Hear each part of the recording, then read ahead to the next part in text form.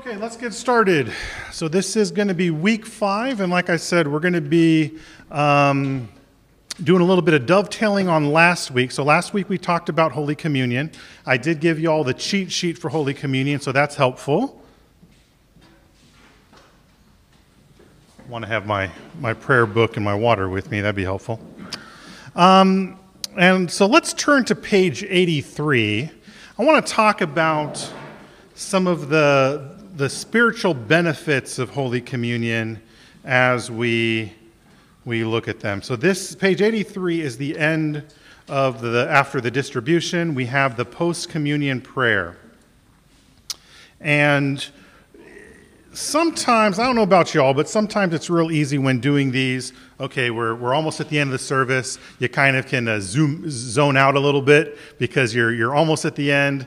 You've been moving around, and then you sat back down again, and all that sort of thing. But when you really listen and focus on the words being prayed at this post-communion prayer, we see some really, really neat things happening in terms of what we say we're even here for. So at first we say that we are assured of God's favor and goodness towards us. One of the reasons why we have communion is because God uses the sacraments, and in this case communion, to assure us how much he loves us. This is a sign of God's love for us. You can think of you can think of your wedding ring kind of like that. You look at your wedding ring, and that's a symbol of your spouse's love for you. Well, Holy Communion is the same. The difference, of course, being that communion, something is tangibly happening as well, whereas you can be married without your ring. I mean, it's not necessary. Matter of fact, the Puritans really did not like the wedding ring, but that's another story. So we are assured of God's favor and goodness towards us. And then we go on to say that we are assured that we are very members incorporate in the mystical body of Christ, that is the blessed company of all faithful people. What does that mean? Well, very members, that means we're really members. We are those specific members, incorporate. It's all together, right? Brought into the mystical body of Christ. And then we explain, oh, by the way, what's the mystical body of Christ? That's the faithful company, the blessed company, rather, of all faithful people. So part of the communion we have in communion is communion with each other. And so one of the benefits is that communion with each other, that assurance of being a member of the church, of doing this together, and communing with each other. And then third, it says that we are assured that we are heirs through hope of God's everlasting kingdom by the merits of Christ's most precious death and passion. And that gets to really the crux of the sacrament. And yeah, that language is actually pretty precise there. The crux indeed, the cross of the sacrament. We are because of his death and passion, heirs of his kingdom. That's another part of that communion we have with each other, but that's also communion with God. We're heirs of his kingdom because we are joint heirs with Christ. We are united to Christ, and communion is the sacrament of our union with Christ. And so then when we continue on, we talk about what we're supposed to get out of this. We don't just take the sacrament and then go home. No, it's supposed to make a change. It's supposed to do something. And so we pray for God's grace that we would continue in that holy fellowship. And fellowship is the same word as communion. So we take communion so that we'll continue in communion. We will continue in holy fellowship with whom? With each other and with Jesus. And because we're continuing in that holy fellowship, we would do all such good works that God has prepared for us to walk in. We should be doing good things. We should be fulfilling God's commandments because he's fed us with Christ's body and blood in communion. But what happens if you can't take communion? What happens for those who maybe they're homebound? What happens for those who are sick What happens for those who are on the Sunday morning shift and can't get out of it? What happens if there's a reason why you really shouldn't come and actually partake? Maybe you're in some sin that you need to repent of, that kind of thing.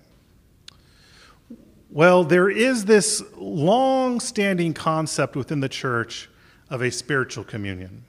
Now, the spiritual communion is not the same. It's not quite as, you want to have real communion, right? That's the whole point. But there are benefits from this idea of spiritual communion.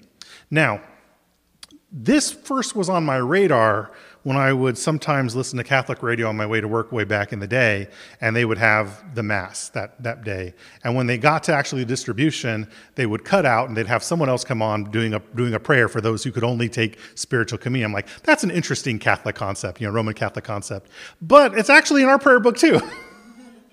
So at the bottom of the Visitation of the Sick, in page 323, so this is from our Visitation of the Sick rubric, and I researched this during the pandemic because there was a long time during the pandemic when we were not offering communion every week.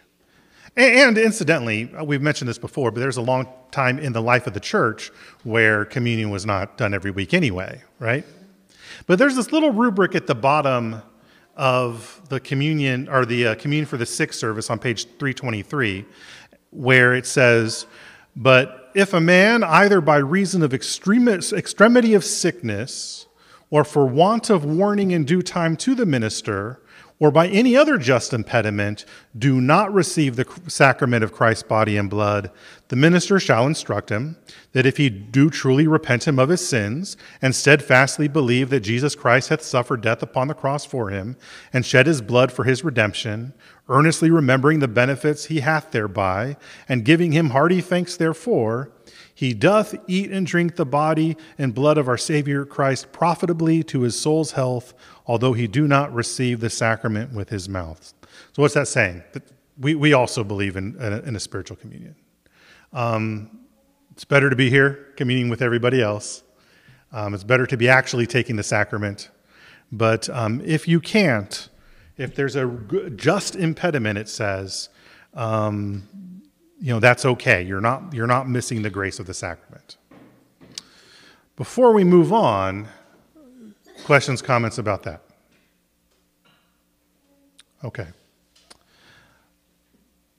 Now, the reason why I wanted to bring that up in particular is because today we're going to be talking more about anti-communion. We mentioned that last week a little bit. But especially in the context of when we get into the church year, for a lot of us, taking communion on those saints' days, those midweek saints' days, is pretty impossible. A lot of folks, they're either working, they're in school. I don't think that y'all getting off every time we have a midweek Saints Day would work very much, Emily. I don't know that they'll drive you down here every time. Maybe they will. I don't know. But there's going to be a lot of times we can't take communion, especially on those midweek Saints Days. And so last week we talked about some, and I'm going to reiterate today, is that one of the things you ought to do is go through that anti-communion service along with your morning prayer and think about and meditate on, as it says here, repent of your sins, steadfastly believe that Christ suffered death upon the cross and shed his blood, earnestly remembering the benefits, giving hearty thanks, and you can indeed partake of spiritual communion that way as well. So that's where this discipline of anti-communion can be very helpful as we try to lean into the church year a little bit more. Is it better to be here? Yes, it's always better to be here. But when you can't, it's okay. That's kind of the point. And again, just a reminder from last week, when it comes to anti-communion, what is that? That's basically the service until the end of the reading of the gospel. You can add some other stuff to beef it up a little bit in your handout that has all that. And it pairs very well with morning prayer to make a really big morning prayer service on those special days. Okay? And again, we talked about that last week. If y'all want to talk about that more in detail, we can. But that's real important. So let's talk about the church year. Last week in my homily, I mentioned Jonathan Pageau from the podcast, The Symbolic World, said something that I don't know why I heard him say this. I'm totally stealing this for class. And it was that for Christians, the church year is our epic. It is our epic story. And we have the chance, we have the opportunity to live that out in the life of the church. So there are going to be some resources that help us with that. So we'll talk about that in a bit, but let's just talk about the Christian year in general. The first half, we go through the life of Christ and the life of the church together as a body, right? We begin with Advent, where we're expecting Jesus, and we go through his birth, his suffering, his death, his resurrection, his ascension, all of that stuff until the coming of the Holy Ghost at Pentecost. And that's about half of the year, Advent through Pentecost. In the second half, we focus on practical growth during Trinity Tide. If you turn your paper over, I did a pie chart. I actually learned how to use Excel to make a pie chart. And not only that, they didn't want to give me the colors I wanted, so I had to learn how to figure out how to do that. And I was like, okay, I actually did something useful in Excel.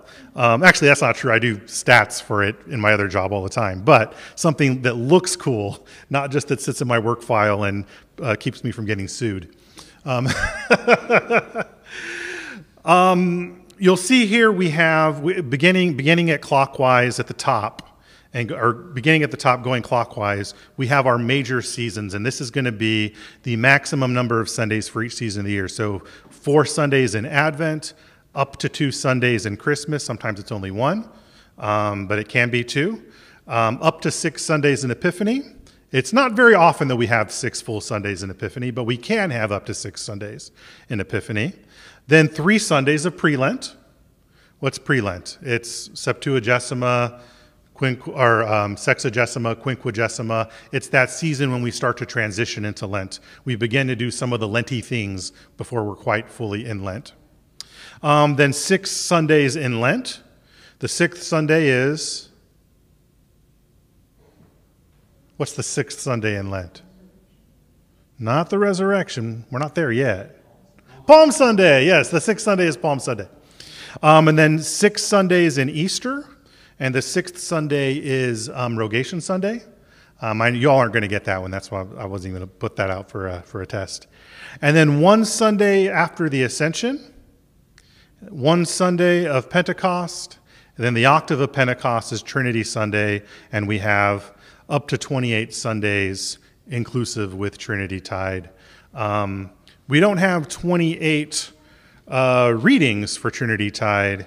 What do you all think we do if we need more Sundays in Trinity and we don't have enough readings? Well, let's just put it this way. Trinity Tide and Epiphany Tide are the 2 seasons that are going to vary the most. So if you have a really long Trinity Tide, you probably have a really short Epiphany. And so what do you think you might do to make up those extra Sundays? Yeah, you borrow them from Epiphany. That's right. you just borrow them. We do a daylight saving time on our two seasons. This is the holy daylight savings time. And I gave them to here these Sundays in their colors as we do them today. The color scheme, it's helpful for learning. It's helpful for remembering things. The kids love it. But it's not really essential to the way things are. I mean, the current color scheme is relatively recent, and it doesn't get standardized till well after the Reformation, and that standard shifts. So you might be in some places that spend Palm Sunday through Easter in red rather than violet. It doesn't matter. It's okay. But this is the current scheme that we use here. In general, your purple seasons, your violet seasons are going to be penitential. And they're going to be penitential and expectational. Your white seasons are going to be celebratory. Your red seasons either have to do with the Holy Spirit or martyrdom, and we'll talk a little bit more about that later. And then your green seasons are times of growth, what the modern Roman Catholics call ordinary time. I don't really like that term, but it's not inaccurate. It's just kind of boring. So Trinity Tide and Epiphany Tide are those seasons of more focused growth. That's the Sundays of the year. If you add up all those numbers, we get like 57 Sundays. The most Sundays you can actually have is 53, and that only happens once every 7 years. But that's because some of these seasons they vary. Thoughts, questions, comments on the church year in that big picture? Y'all kids have this in the atrium, don't you? A chart like that? Yeah. So this is like old hat for our atrium people. Okay, let's talk about the saints' days then. Now, by the time we get to the Reformation, in the Middle Ages, we have a lot of saints' days. And the calendar's kind of flooded with saints' days by the end of the Middle Ages. And how does that happen? Well, what happens is, if we go back way, way, way to the beginning of the church, if you are in San Antonio, not like there were any Christians in San Antonio in those days, but if they were, let's say they were, and one of our local priests was martyred for the faith, we're going to start celebrating, remembering his death, right? And then as more people hear about this guy, that's going to spread to other parts of the church. And by the end of it, the church authorities are like, okay, we need to standardize this a little bit because we've got these crazy calendar differences all over the place, and let's try to get it one to one. By the end of the Middle Ages, almost every day had its own saint's day. And I can't help but think of Dash on The Incredibles. He says, if everybody's special, nobody's special. And that's kind of what I feel about the calendar. Okay, if every day is a holy day, no day is really a holy day. That not really. And so then you start making different classes of holy days. This is a first class double, and who can keep all that straight, right? I mean, some people really enjoy it, and God bless them. But I like the simplicity, and so do our reformers. So that's going into the Reformation. That's kind of the state it is. Modern Roman Catholicism is the same way. You listen to Catholic radio, EWTN. Today is so-and-so Saint's Day. And sometimes it gets so crowded you have to start shifting people around. So like nowadays, the way we do St. Thomas is not the way they do St. Thomas because they needed to shuffle him around somewhere. You get moved, things like that. At the English Reformation, it gets very, very simplified. And the way that our English reformers do things is they say, we're going to have red letter days. Why are they called red letter days? Because in the book they're printed in red. That's why they're red letter days, because the letters are literally red. And red letter days are going to be the days with their own special readings, their own special collect, epistle, and gospel. Those are your red letter days. And by and large, those are all going to be characters, figures from the New Testament or events in the life of Jesus. So that's your red letter days. Then we're going to have black letter days, which are other saints' days that are important to us as Englishmen. And basically, we're just going to acknowledge that they're there without doing necessarily anything special liturgically. Now, you might do some special things in your own homes or in villages. You might have different civil customs related to this, but you're not going to have anything special liturgically. A good example of this is the Feast of the Blessed Virgin Mary in August 15. Because of the medieval stories that arose, doubtful stories about the Assumption, they weren't quite sure if that was true or not. They didn't think that needs to be a red letter day because it's an event that's not in Scripture. It's just a tradition, and maybe it's a real tradition, maybe it's not. We don't know. But that was a very important day for their civil calendar. So it remains as part of the observations. Or you might have certain particular English saints, Albin, Edward the Confessor, things like that. When we get to the American church, we don't have those special cultural saints' days. we're an immigrant people. We're made from all sorts of folks. And so the American church only keeps the red letter days until very recently. The 1928 considered adding black letter days, but instead it was too controversial. It didn't pass. So instead they said, okay, here's a generic Saints' Day set of readings. So if you want to add something, here's what you can use. So that works. The ACNA these days has a pretty complex calendar with those black letter days where they're going to say, okay, here are some black letter days that are particular to the Anglicans. Here are some that are particular to the wider church. And it's pretty neat. But again, it's really hard to, in my opinion, to keep track of it all. And it's a little artificial, in my opinion. So we have just the red letter days. Not only do we, especially in our 1928 Book of Common Prayer, have the epistle, gospel, and collect for these red letter days, which means we have communion on these days, but we also have special readings for morning and evening prayer. And the way that our prayer book sets it up is actually for most of these days, we observe the vigil, the eve of the day as well. Remember in the Bible, in Genesis, there was evening, there was morning the first day. That's how the Old Testament counted days, the Hebrew mindset, it begins at evening of the day.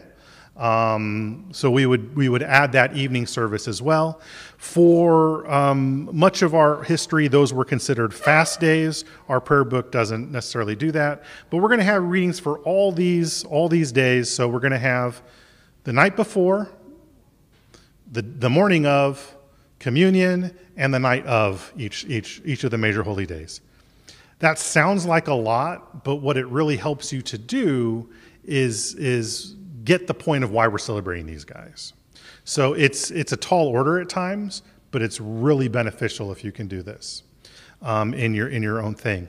Now, the 1662 daily lectionary that we're going to be using, it doesn't have such a robust saints set of readings. In other words, there's going to be some overlap. So do what's going to work for you. What I will most likely be doing here at All Saints when I'm sending out the videos or whatever for those days is I will, on those days, use the holiday readings, the Saints' Day readings, but I'll probably double up so we don't lose the daily readings. So like the day before, I'll double up or something like that. Or maybe the day after, I don't know. We'll take it as that. On the back, you'll have our fixed holy days. What does it mean when they're a fixed holy day? Does that imply there are some broken holy days? Oh, come on, guys, that was funny. Yeah, they don't move. Yeah, they're fixed to the calendar. Yeah, and what's that opposed to? Fixed versus changing. Yeah, changing, movable. Yeah.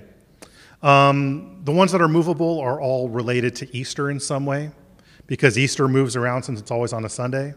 And so all the movable holy days are tied to Easter, which is why I didn't really put any of them there. But these are our fixed holy days. They're always on the same day each time in the calendar. The exception is if one of these ones in the springs conflicts with Holy Week or Easter week, we do bump it to later on so that it doesn't conflict. We move it to follow Easter rather than have it during Holy Week. Now, some of these names are in red, some of them are in black. Pretend that the black is white. I couldn't figure out how to make it outlined. What do you think the difference might be between using the color red for some of these days and the color white for some of these days?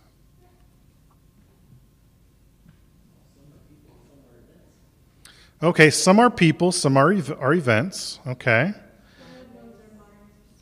The red ones are martyrs, that's right. And so we celebrate, we are celebrating their martyrdom on their feast day. That's a bit more precise, because when we go forward to on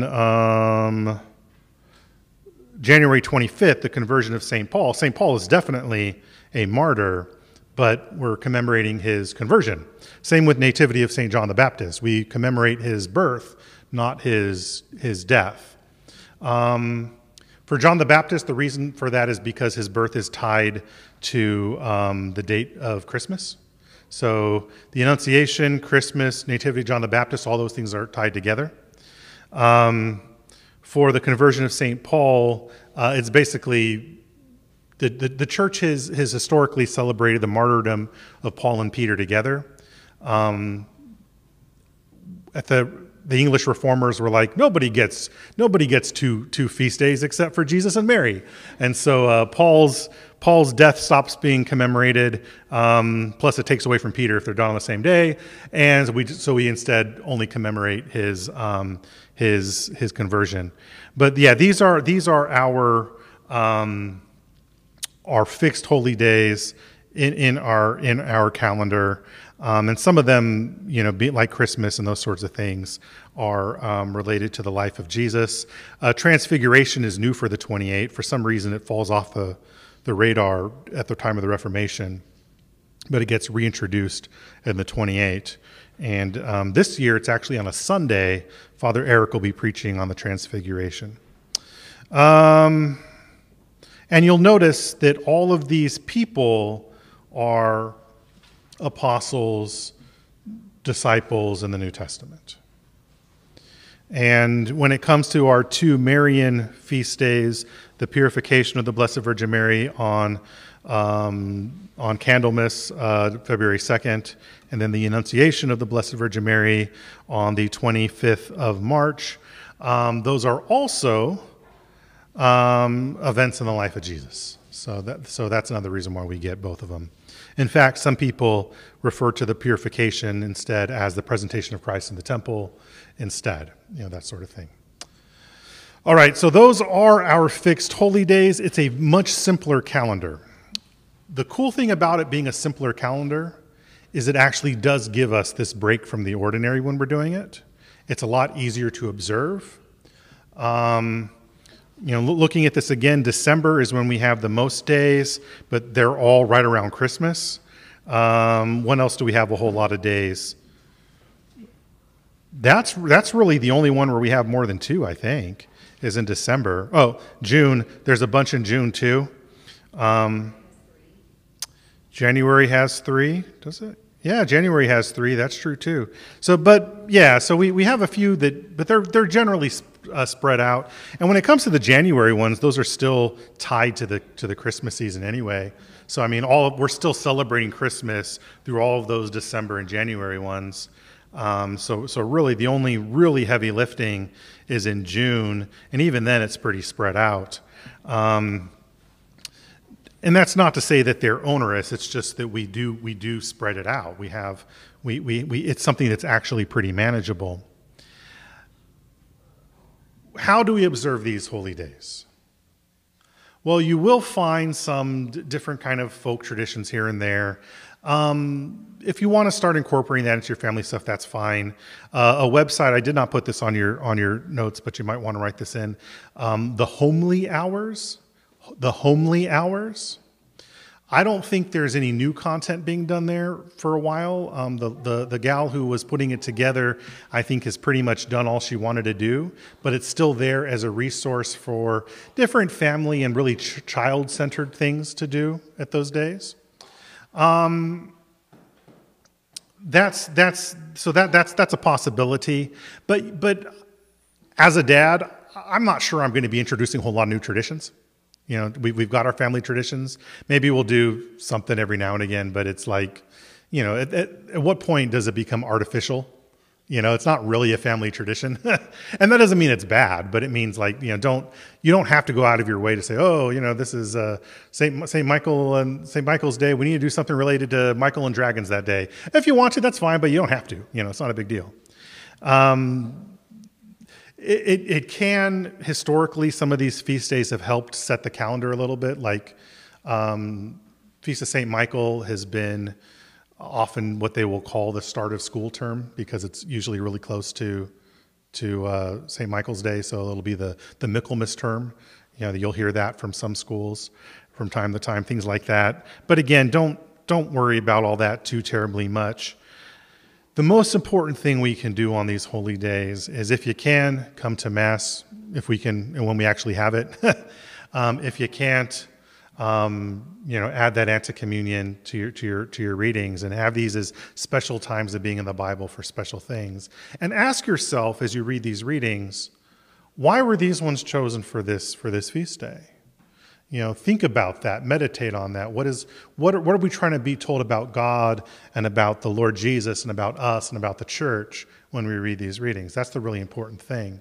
And again, when you do the eve, the morning, communion, and the evening, you get a pretty robust set of readings. But a hint is the collect will usually give you a bit of a focus. We also have in our hymnal, I think it's number 186 or 168. It's either 186 or 168, is an old 19th century hymn where each verse addresses a different one of these red letter days. And it's the same days that are in ours. And they will usually kind of try to weave in together some of those major readings into the poetry there. So that's a cool thing to do. And we'll almost always sing that on these red letter days. Okay. Questions, comments, thoughts on the holy days? Okay. Do you see, though, how kind of observing the church calendar helps us order our life in a Christian way? Like, we really do start to have the rhythms of life following the church and the Lord. Like some of these Hallmark holidays, like they mean nothing to me at this point.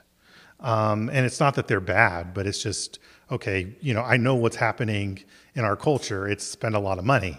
And, I don't need my kids to give me all sorts of tons and tons of stuff on Father's Day. It's my money anyway, Like, you know what I'm saying, right? And we want, and Heather said the same thing on Mother's Day, right? It's like, okay, no use blowing our budget just so that we can do something, celebrate. We'll do something, but we don't need to go all out the way that our culture wants us to do.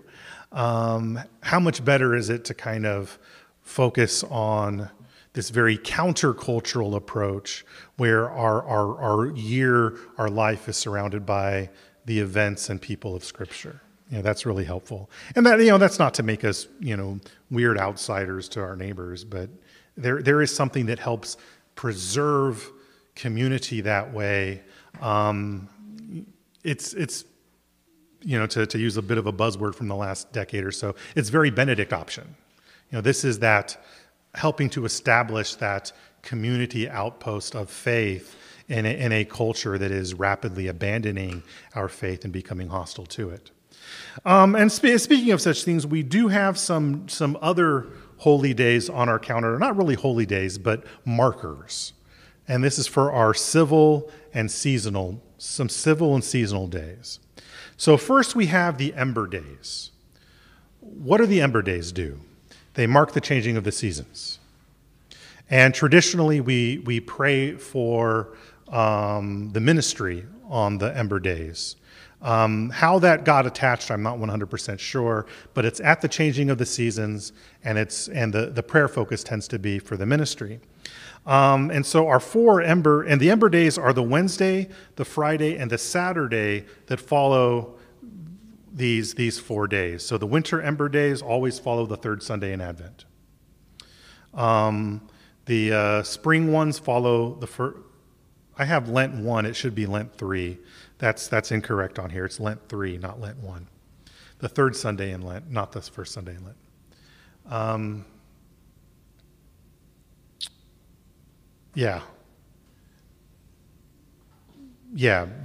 I believe that's right, because it's the Feast of St. Lucy, and that's not true. Yeah, it is. No, that's in Advent. It's the Feast of St. Lucy. So yeah, Lent. It is Lent 1. I'm sorry, I was getting my days mixed up. The Ember Days, because they're not widely practiced anymore, it's easy to get this mixed up. And Advent, the third Sunday in Advent, because St. Lucy's Day is traditionally when it would follow, and St. Lucy's Day always falls during the third Sunday of Advent, or right around it. So you're always going to have, if you're going to do a Wednesday, Friday, and Saturday, following Lucy's Day will always be in the third Sunday. Then the week of the first Sunday in Lent, so the first Wednesday, Friday, and Saturday following the first Sunday in Lent, the Wednesday, Friday, and Saturday following Pentecost, Whit Sunday, and then following September 14th, which in the old calendars traditionally was Holy Cross Day. We don't have Holy Cross Day on our calendar. In the atrium, it gets referenced because of this, and it helps with the kind of school timing and that sort of thing. But do what? That's true. There is no frost in Texas. That's right. Holy Cross Day, not frost, Cross Day. Holy Frost Day. No, Holy Cross Day is the autumn ember days. Our prayer book just calls them the autumn ember days. But the old English rhyme was Lenti, Plenty, Cruci, Lucy. And that's if you're starting in spring rather than in the winter. But, Lenti, Plenty because Pentecost is harvest time, right? Cruci for the cross, and then Lucy is the winter one, St. Lucy's Day. So Lenti, Plenty, Cruci, Lucy. And again, the Wednesday, Friday, and Saturday, and those are supposed to be fast days as we seek the Lord for these changing of the seasons and the increase of the ministry. Another seasonal one is Rogation Days. That's going to be the Monday through Wednesday between Rogation Sunday and the Ascension. That's another agricultural thing. It's related to the days of harvest, and so it's traditionally been a time when you might look over the grounds of the parish. In this context, parish being more like your neighborhood than your actual church itself in the old context. But it's very agricultural, so it's a good time to thank God for providing for us. And again, they're kind of quasi fasting days. And then in our context, we have two civil holidays: Independence Day and Thanksgiving Day. And in both cases, we approach Independence Day from the perspective of we're thanking God for giving us our country. And there is this very Christian understanding that God is active in history. Even if you want to say that maybe you want to make the argument that the colonists shouldn't have rebelled, maybe you don't want to make that argument, say that it was a good cause. It doesn't really matter. The fact is, God allowed that to happen, and He's given us a country, and so we thank Him for it, and we pray that He would preserve us as righteous people, so that we could be good stewards of what He's given us, and we could look after the poor and the hungry and the fatherless, do the kinds of things we're supposed to do when God gives us a home. Thanksgiving is a bit more obvious. It's the day of Thanksgiving, so those are our two civil holidays. And what we end up getting also with the church year, including these seasonal days and these civil days, is these community times of fasting and feasting. It's a good thing to practice the discipline of fasting, but it's also a good thing to practice the discipline of feasting. Like they're two sides of the same coin. Looking back at our pie chart, those purple seasons are fast seasons. Now that makes for leading up to Christmas, it can be really tough to fast because that's when our culture around us has all their Christmas parties, right? Do your best. That's the best way you can do it. Pre-Lent and Lent, usually, traditionally, you would use pre-Lent as a time to kind of build up that fasting discipline because Lent is a lot more rigorous. But then we've got those little fasts throughout the year. Fridays are traditionally a fast day. The Ember Days, the Rogation Days, these other smaller fast seasons. But fasting is always followed by feasting, right? Christmas, Easter, things like that. And then we ought to just be moderate in all those green seasons, right? not be gluttonous, not be super fasty. Thoughts, questions, comments? This is a shorter one, unless y'all have a lot to discuss with this. Jeff? On the communion thing, what's a good practice? Like if you, let's say you're like traveling somewhere or you're with a family member or a friend and it's like a different kind of church. I don't know, like let's say like a non-denominational or something like that. And they have communion. Is it best to abstain? There's a clear difference. Yeah, so the question is, for the recording, is when you're traveling and you might be out of town with a family member and you go to another church that maybe does not have the same perspective on communion that we do, what's best practices? That's going to really be an issue of prudence and prayer.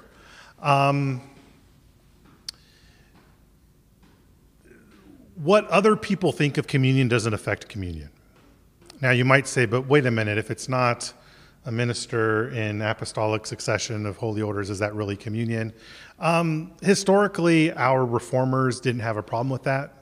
But for them, it was largely you're outside of England and you're in Scotland and they're all Presbyterians over there or something like that. It's not you're visiting a neighboring town where they're not doing what the established church does, right? That's kind of our reformers' perspective.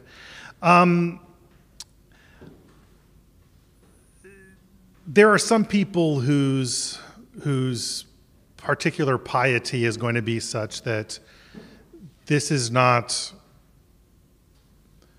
have the solemnity that I'm used to or that I think communion ought to, so I'm going to abstain. That's fine. There's other people that say, hey, I'm here with my brothers and sisters in Christ, even if we're not on the same page on everything, let's not abstain. This was a lot easier back when everybody kind of had a much more closed communion. When Anglicans required confirmation before communion, when Lutherans and Presbyterians did the same, when Baptists required church membership for communion. It was a lot easier because if you were an outsider, you just couldn't do it. That's not the way it is today. So I would say you use your prudence on that. Here's the funny thing, though. With the exception of going to my sister's Lutheran service, when I was godparents for one of my nephews, was a godfather for one of my nephews, I've actually never been in that situation. In 10 years, I have not been visiting a place where it happened to be Communion Sunday, because a lot of these places, they just don't do it very often. So I haven't had to really think about it in those terms. And in fact, with the situation with my sister's Lutheran church, while they might not have the same perspective on holy orders, they're actually a bit more hardcore than Anglicans historically have been on communion. So their perspective on communion is actually a little bit more rigorous than mine. And frankly, if their pastor was doing what he's supposed to do as an LCMS pastor, he wouldn't have let me take communion, because the LCMS still officially retained closed communion, but this pastor did not. He knew who I was. So anyway, that doesn't really answer your question, Jeff. But that's an area where I would just say, pray about it. If you have peace with taking communion elsewhere, that's fine. If you don't. It's not going to be bad for you to take it, and it's not going to be bad for you to abstain. That's why this is an issue of prudence, and really, what do you have peace with? Sorry for a non-answer, but.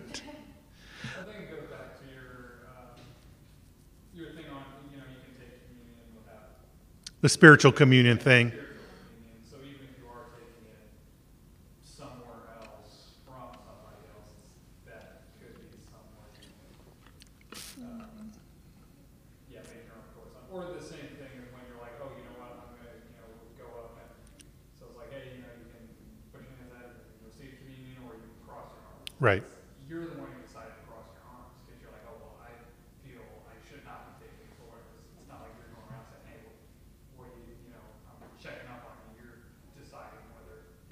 Yeah, that's exactly right. He for the recording, Reese was saying it's like the spiritual communion. You are the one that needs to make that prudential case. There are some churches where they do have more closed communion, where the pastor will ask you. I'm friends with an Orthodox priest. A lot of Orthodox churches kind of like don't ask, don't tell on this. A lot of Roman Catholic churches are don't ask, don't tell on this kind of issue. But he takes his duty very seriously as an Orthodox priest. And so if he hasn't talked to you before and he doesn't know you, he will ask you at the communion rail. And if you're not Orthodox, he won't give you communion. If you say you're Orthodox and you're lying, even if he knows you're lying, he's going to, well, that's on you at this point, right? But I mean, golly, okay, you're going to go and lie just before taking communion. I mean, that's not a good thing. Right. And the other thing, historically we have not seen pasteurized grape juice as valid matter for wine. Unpasteurized, because it has the potential for fermentation, we would see as historically as valid matter, but not unpasteurized. I probably wouldn't take communion if it's just Welch's. Not because I have anything wrong with what they're not saying anything wrong about their community, but my understanding of what we're supposed to do in communion, Welch's doesn't cut it any more than doing Kool-Aid would cut it, right? But this is the thing. We had an issue at Reese's and Riley's wedding where it was at a Methodist place, and alcohol is prohibited. So what do? Well, we got de-alcoholized wine because Welch's don't cut it from our understanding of communion. Now, we could have also gotten unpasteurized grape juice. I don't even know how you do that these days, but yeah. So that's kind of.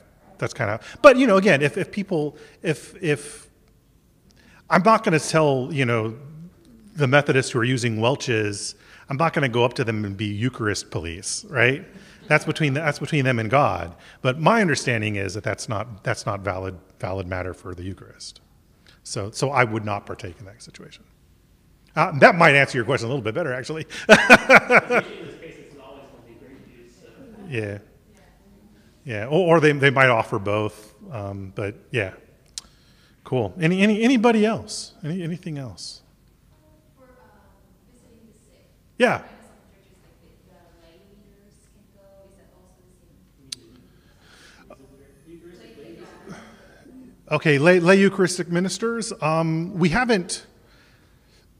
We haven't used them in a long time. That is something we could do. We just haven't ever needed to train any in here at All Saints.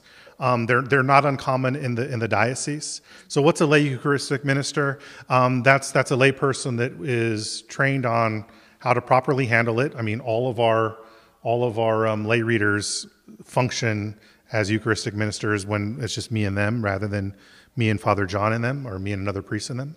So, but that's within the context of here, not taking it out. But yeah, we could do that. We just haven't. And basically, you'd be trained in dealing with the elements, with the consecrated bread, reverently. We usually would not send pre-consecrated wine. That gets into some really complicated things. But we could do it. We just haven't had a need to here locally. And what that would basically entail is training you with some liturgical aspect, proper handling, and things like that. And there's nothing that prevents, that I know of, women from being lay Eucharistic ministers. My grandmother was Roman Catholic and she was an LEM. I think I got her pyx when she died, for example. So the pyx is what you carry the consecrated host in. But yeah, we could do that, we just don't. And usually we do bring the reserved, when we're bringing to the sick, we do usually bring the reserved sacrament, so it's already been consecrated. Our prayer book really has it more designed to consecrating there, but if you've ever visited a hospital, that's impossible. Like, you're getting nurses and doctors coming in and out all the time. You go to someone's house, maybe there's a proper place to do it, maybe there's not. I mean, you just don't know. And we have all the way back to Justin Martyr, the example, so 2nd century, they would take from the table basically some leftovers to bring to the sick and the shut-ins. So it's a thing. All right. Well, then I think with that, we will go ahead and close. Next week, we'll look at private devotions, and that's it. That's the end of the series.